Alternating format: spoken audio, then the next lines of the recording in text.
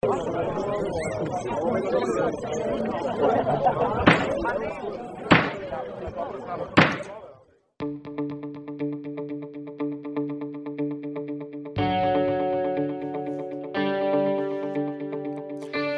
everybody, and welcome to another edition of the Albany Law School podcast. I'm Ben Myers, Associate Director of Communications and Marketing here at Albany Law School. On this edition of the podcast, we're speaking with one of my favorite guests that's ever been on the show, Jonas Caballero. He is in the class of 2024. He's a Diversity Center for the Student Bar Association. He's a fellow with the GLC. He's on the board of directors of the Detention International. He's a council member of the JDI Survivor Council. And he's just a tremendous person to have on the show. He's doing some incredible work. And just to be fair to everybody who listens to the podcast, there is some sensitive material in here. You're going to want to just take a look at the show notes, and you can decide if you want to travel on or if you want to just skip this episode. That's totally up to you. But I will say that the work Jonas is doing is so incredibly important and so moving, and he's just such a passionate man that it's really worth a listen if you are capable and you want to proceed further in this one. If you want to keep up to date on all the news here at Albany Law School, you can check out our e-news that comes out once a month, or you can go to albanylaw.edu/news. If you want to have the day-to-day updates, that's on social media, Facebook, X, LinkedIn, and Instagram. And if you want to hear previous episodes, Jonas has been on the podcast in the past. There's a link to our previous episode with him in the show notes, but you can also just check out our SoundCloud account, or you can subscribe on any of the major podcast services. All right, let's speak to Jonas. Back here on the Albany Law School podcast, speaking with one of our favorite guests that we've had on, I think, once or twice before. It's Jonas Caballero. Jonas, thanks for joining us on the show today. Hi, Ben. Thanks for having me back. Great to be here. Now, we will get to the therapy dogs, which is really why everybody wants to talk to Jonas, especially this time of year since it's midterms time. We'll get there. Good. Okay. Well, like I said, we're getting towards midterms time. It's October here at Albany Law School, a couple weeks into the semester. How's it been going for you? Let's see. Back pain from the lugging around of the case books. Check. Got the ever darkening bags under my eyes from the lack of sleep. Check. I have the increased heart rate from too much coffee and the fears of the occasional cold call, but everything's right on track. But no, I'm hanging in there. I'm really enjoying this year's 2L class, especially my New York practice course. I'm finally seeing the light at the end of the proverbial tunnel. 2L year is a tough year. It's a tough year for sure. It is. 1L, though, really took the cake. Well, let's go back even a step before 1L year. I always ask this to students because it's so interesting hearing the different journeys that people take to get here to Albany Law School, and yours is a very interesting journey. That's super underselling it. Check out the previous podcast that we'll have linked in the show notes with Jonas. But why Albany Law School? Why did you decide to pursue your JD here? Right. So, yeah, as I stated in the previous podcast, that Albany Law, well, so far, by the way, it has been nothing but accommodating to me. As the first formerly incarcerated president of last year's 1L class, Albany Law has allowed me to basically show that people like me are more than just, the past mistakes that we've made. And I think that I've been able to, touch the lives of many through organizing events like the Therapy Dog Days, which I'm sure we'll get to, and of course the Snowball. I guess I have to admit that I was a little bit apprehensive to leave my family back in Pittsburgh and move all the way to Albany, to the very destination where I experienced a horrific civil rights violation while I was incarcerated. But Albany Law, accepted me with open arms. They've allowed me to basically, channel that frustration that I had into some very powerful work with incarcerated individuals. And certainly the support that I have had from many of the professors has been truly amazing. And I guess a shout out here needs to go to Professor Mayer, Dean Queenan, and Dean Toronto. So Albany Law was just the perfect fit for me. And that kind of brings us to why we want to speak with you today. We've been talking by email back and forth for a little bit here, and like I said, we're recording in early October. But if we look back about a month ago, I think early September, you traveled down to Washington D.C. to actually speak with Congress. And I'll let you take over from here. What'd you speak about, and why were you down there in Washington? It was on September 17th that I was invited to travel to Washington, D.C.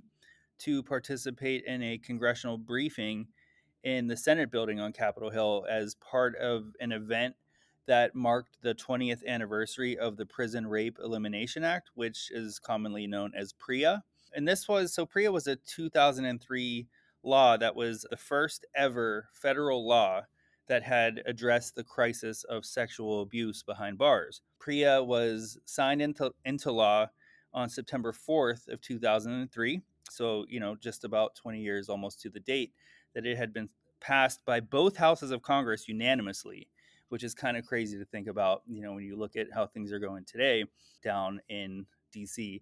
But what was really interesting was that many of the law's biggest champions really were the prison rape survivors themselves that really helped to spearhead PREA. And this included Dee Farmer, who is a transgender woman who she sued federal prison officials for failing to protect her from sexual assaults in a men's prison. And her case actually made it all the way to the Supreme Court. And I actually cited to Miss Farmer's 1994 case, which is captioned Farmer versus Brennan, in my own federal lawsuits against New York City after I suffered sexual abuse in a Brooklyn jail. And I actually had the honor of sharing the stage with her and other survivors at the congressional briefing where I spoke about my experiences and the need for more congressional support. And it was really, really cool that the three living sponsors of PREA were right down there with us. This included the former U.S. Attorney General Jeff Sessions, Congressman Bobby Scott, and also former Representative Frank Wolf were all there in attendance for this monumental event. And let's give some credit to the team that kind of put this all together. And again, just going to let you have the floor here, Jonas. Who set this up, and what's your relationship with that organization? Sure. So, Just Detention International are the folks who set it up, and we call them JDI. JDI is a health and human rights organization that seeks to end sexual abuse in all forms of detention. Just Detention International, they were founded in 1980, and JDI is the only organization in the US and indeed in the world that are dedicated exclusively to ending sexual abuse behind bars. And JDI basically has a very simple and powerful tagline, which is rape is not part of the penalty. Now, nevertheless, there are 200,000 people who are sexually abused in U.S. jails and prisons and detention centers every year here in the United States. Half of all of those who are sexually abused behind bars are abused by staff. 1 in 5 of those staff members who are perpetrators of this horrific crime keep their jobs. And 2 in 5 transgender people in prisons are sexually abused throughout their incarceration. And what JDI does is they hold government officials accountable for prison rape and make sure that survivors get the help that they need. And they do this by working with policymakers, corrections officials. They work with currently and formerly incarcerated individuals, rape crisis centers, and of course, many advocates across the political spectrum. And I have been a member of JDI's Survivor Council since last year. And last month, I actually was honored to take a seat on the board of directors of JDI. So that's who organized it, and that's my affiliation with JDI. So we've kind of covered what you're working on down there, who you're working with, but what are you working on? I think it's really important, and it is a sensitive topic. And everybody who listens to the podcast knows we don't shy away from sensitive topics here. But could you just set the scene for us a little bit? What necessitated this act and the effects that it has had, and have things gotten better? Have things gotten worse? Have things stayed the same? Sure. Oh, okay. So, well, let me start with saying that as invisible as prison rape is now, and it really is just a blip on the radar, it was even more of a taboo 20 years ago before PREA existed. And it really was the powerful, Herculean efforts of survivors that made PREA a reality. And, I had already mentioned Miss D. Farmer, whose Supreme Court case was actually foundational to PREA. The other trailblazer was the late Tom Cahill, and he was the former JDI president and a survivor of repeated rapes in a Texas jail. And he agitated for many, many years to get this issue on the national agenda. And so that's sort of like what precipitated PREA. As for where things stand now, I think the answer really is that it has had an overwhelmingly positive impact. But of course, with such a horrific scourge on our country, this issue with prison rape and sexual assault, there's undoubtedly so much more work that needs to be done. But as for its successes, I mean, it's resulted in many positive things. This includes, the training of tens of thousands of correction staff annually in the fields of sexual abuse detention, prevention, and response. It's also been successful in educating hundreds of thousands of incarcerated people about their rights to be safe behind bars and to how to speak out if they are not. It's also resulted in increasingly significant the number of reports of sexual abuse that are made by incarcerated people annually. So that's basically a sign that the stigma associated with reporting has actually decreased. And so it's now, a safer environment for survivors to speak out. And I guess PREA has also resulted in releasing a series of game changing federal surveys of incarcerated adults and children. And these surveys, what they've done is provided advocates and policymakers with very invaluable information on the dynamics of sexual abuse in detention and how prisons and jails can go about stopping it. So I guess that's where we came from and where we are. Kind of have a two-parter here for you, looking at the future. Let's just start with one part of it, then I'll get to the other one in a second. Let's look into the future a little bit. What should Congress do, the White House, the Supreme Court? I guess what can the federal government do more to continue this work, to make it more effective, to make it more efficient? Like I mentioned earlier, there's so much more that can and should be done, and I think Congress needs to be doing more and is in the process of doing more. There is currently actually a movement in that direction.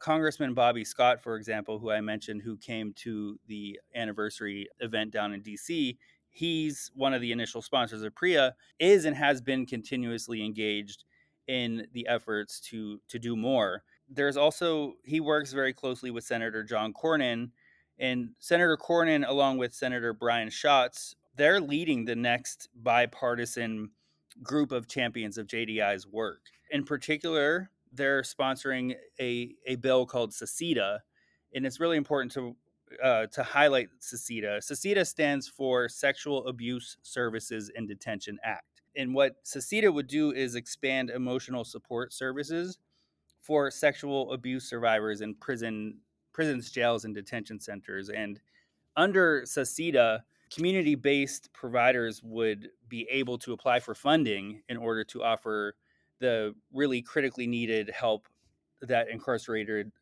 survivors of sexual abuse really need.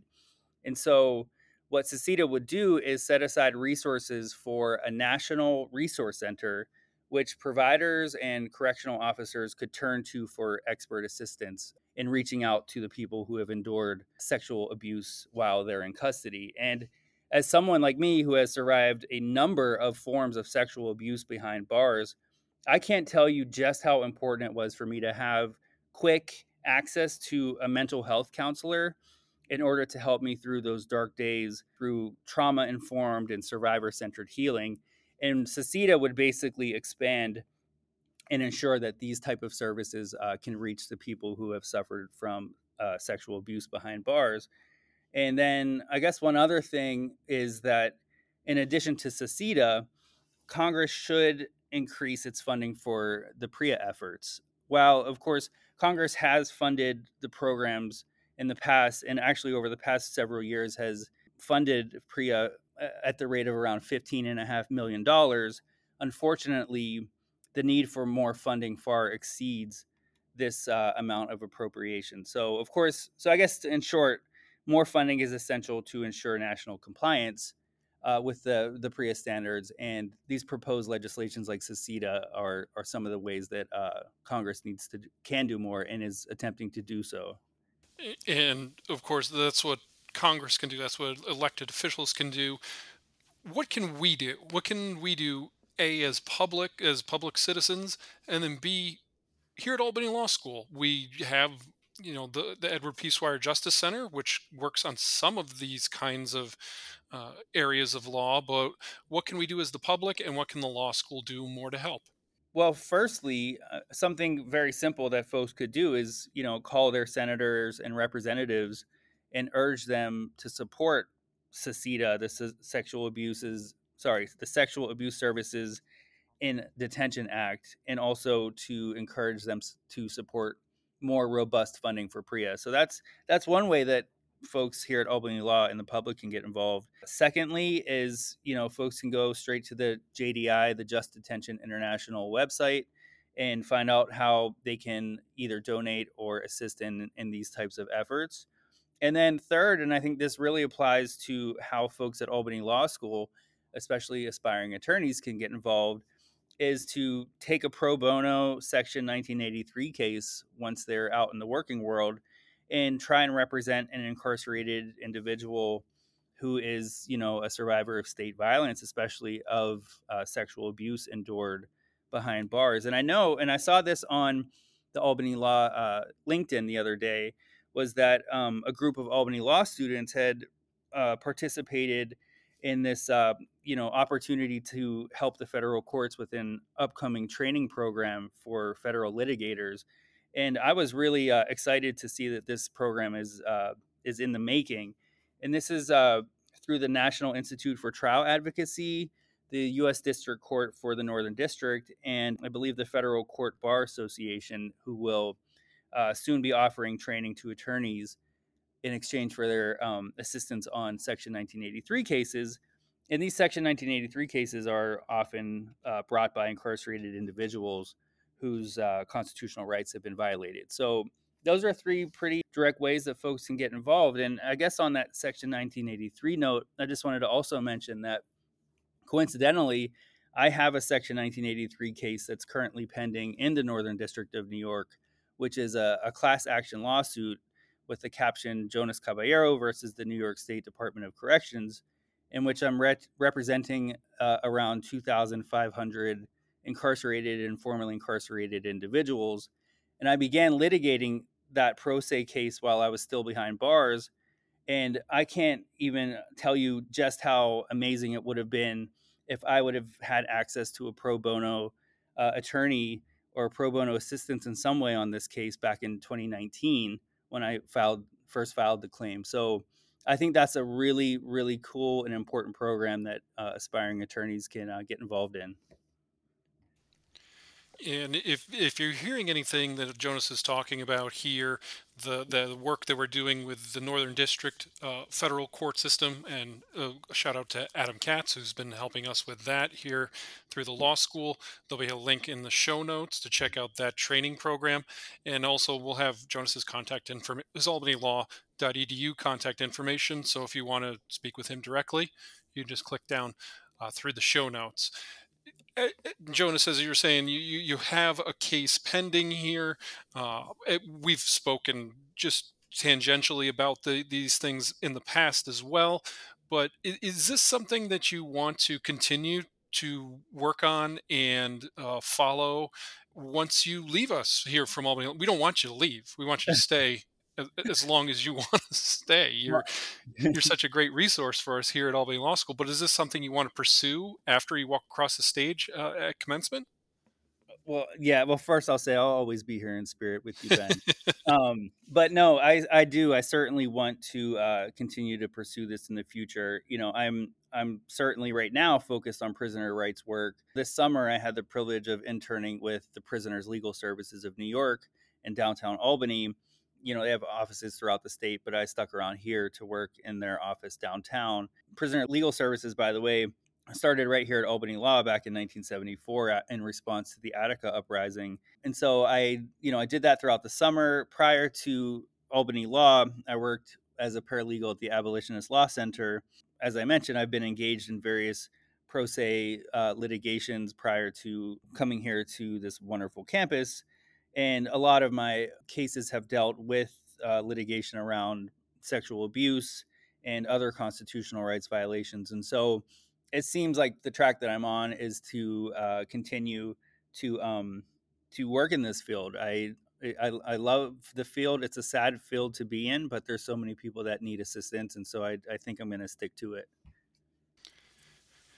What have we been able to do here at Albany Law to support your work? You mentioned you work with the deans a lot. I mean, not necessarily on this in particular, but just for people who might be thinking about joining your work, and how important it is, and how delicate it is, and how sensitive and how draining it can be for people who are trying to help in that field.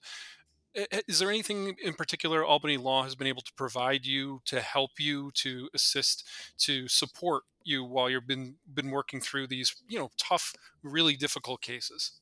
Yeah, no, that's a really interesting question because Albany Law has really helped me in so many different ways. And as you mentioned, yeah, it's a really harsh field to be in. It's there's burnout and there's often triggering of events with some of the folks that I've worked with over the summer, and so I guess to answer your question, my goal is to represent prisoners in New York once I finally get out of Albany Law and pass the bar, God willing.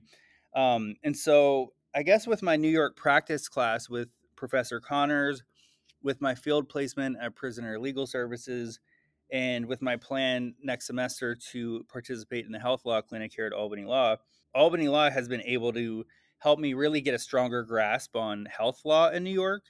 And many of the complaints that come in from incarcerated people are about the lack of adequate medical care, and not to mention the really harsh physical and psychological effects that sexual assault has on incarcerated survivors. So, my professors here at Albany Law have been super understanding regarding my need to miss class on certain occasions when I'm out speaking on behalf of incarcerated survivors. Actually, on October 17th, I go to trial on damages in the Court of Claims on a sexual abuse behind bars case that I brought back in 2019. It's taken this long to finally get to this point. And that case should last around 3 days, which might require me to miss some more classes. And most of the professors that I've spoken with have been super understanding about the need for me to do this, considering the import of such situation. In addition to that, early next year, my class action will probably head to trial as well. So, I mean, I'll have to cross that bridge when I come to it. But yeah, Albany Law has been really able to provide me so much in terms of support, and both emotionally as it pertains to my classwork. And so it's been a really great scenario. Well, I will say, and we're just about to get to the lightning round. One thing that beyond this work that you're doing, Jonas, which is so incredibly powerful and important and necessary.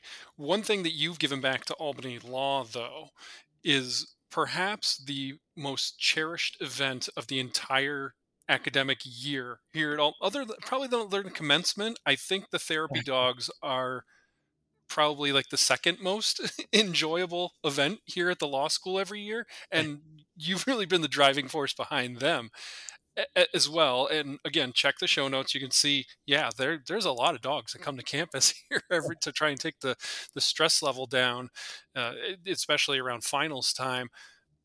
Just you get to bask in the sun of this one for a second here, Jonas. How fun is that event? How do you set it up? What does it mean to be able to bring that to students as well? I'm taking a moment to bask in the sun real quick. Just like a dog.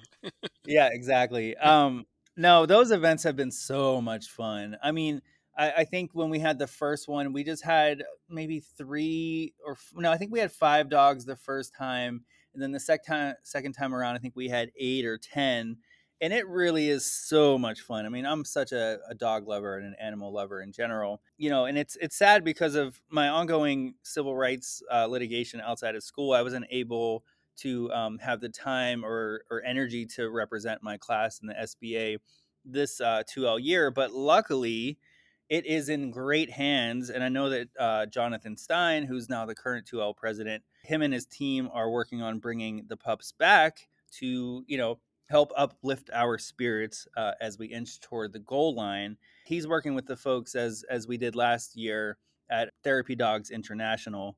And those dogs will be back on campus very soon. And word has it that sometime by the end of the month, we will be seeing those furry little pups on campus again.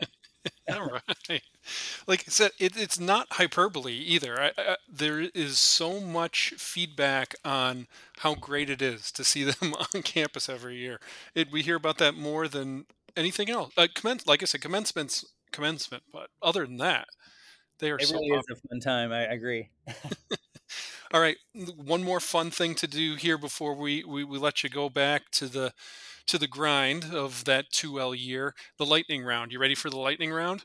I'm ready. All right, here we go. We're like we said, we're in the beginning of October, starting to get toward that spooky part of this year. Fall is here. What's your favorite part of the fall? My favorite part of the fall is the part that's closest to the summer. uh, I mean, I'm sorry. Yeah, the colors are great of fall. I love the sweaters. That's really fun. But fall also means that we are inching closer to winter, and I'm a really big baby when it comes to the cold. And so I like the part of fall that's the closest to summer as humanly possible. But I do like Halloween too, and I'm excited for Scaristers. And I know the 2L class, the 2L SBA is really putting together a fun time at Scaristers. So I'm looking forward to that as well.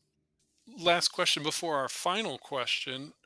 What have you been reading lately? Anything beyond, I'm sure, a million cases and briefs and at all that goes with being a 2L student, but have you been reading anything fun? Anything you'd recommend? I just finished this amazing, lovely, sad but beautiful memoir called "Not the Breast Year of My Life" by Kara Sopaida. Kara is a Pittsburgh TV news anchor and reporter, and she's also my sister-in-law. So, full disclosure.